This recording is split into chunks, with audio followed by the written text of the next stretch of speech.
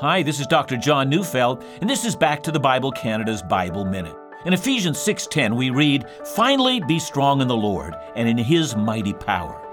Now, these are the final words of Paul to the church in Ephesus in helping repel the enemies that oppose all believers in the Christian life. Paul realizes that believers have a great and mighty foe, and that to meet this foe, we will need to be clothed in the array of a Christian soldier.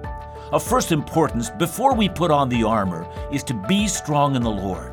Be confident, be courageous in any battle. Know that the courage emanates from this basic truth. If God is for you, who can be against you? And so be strong in the Lord, rest in His mighty power.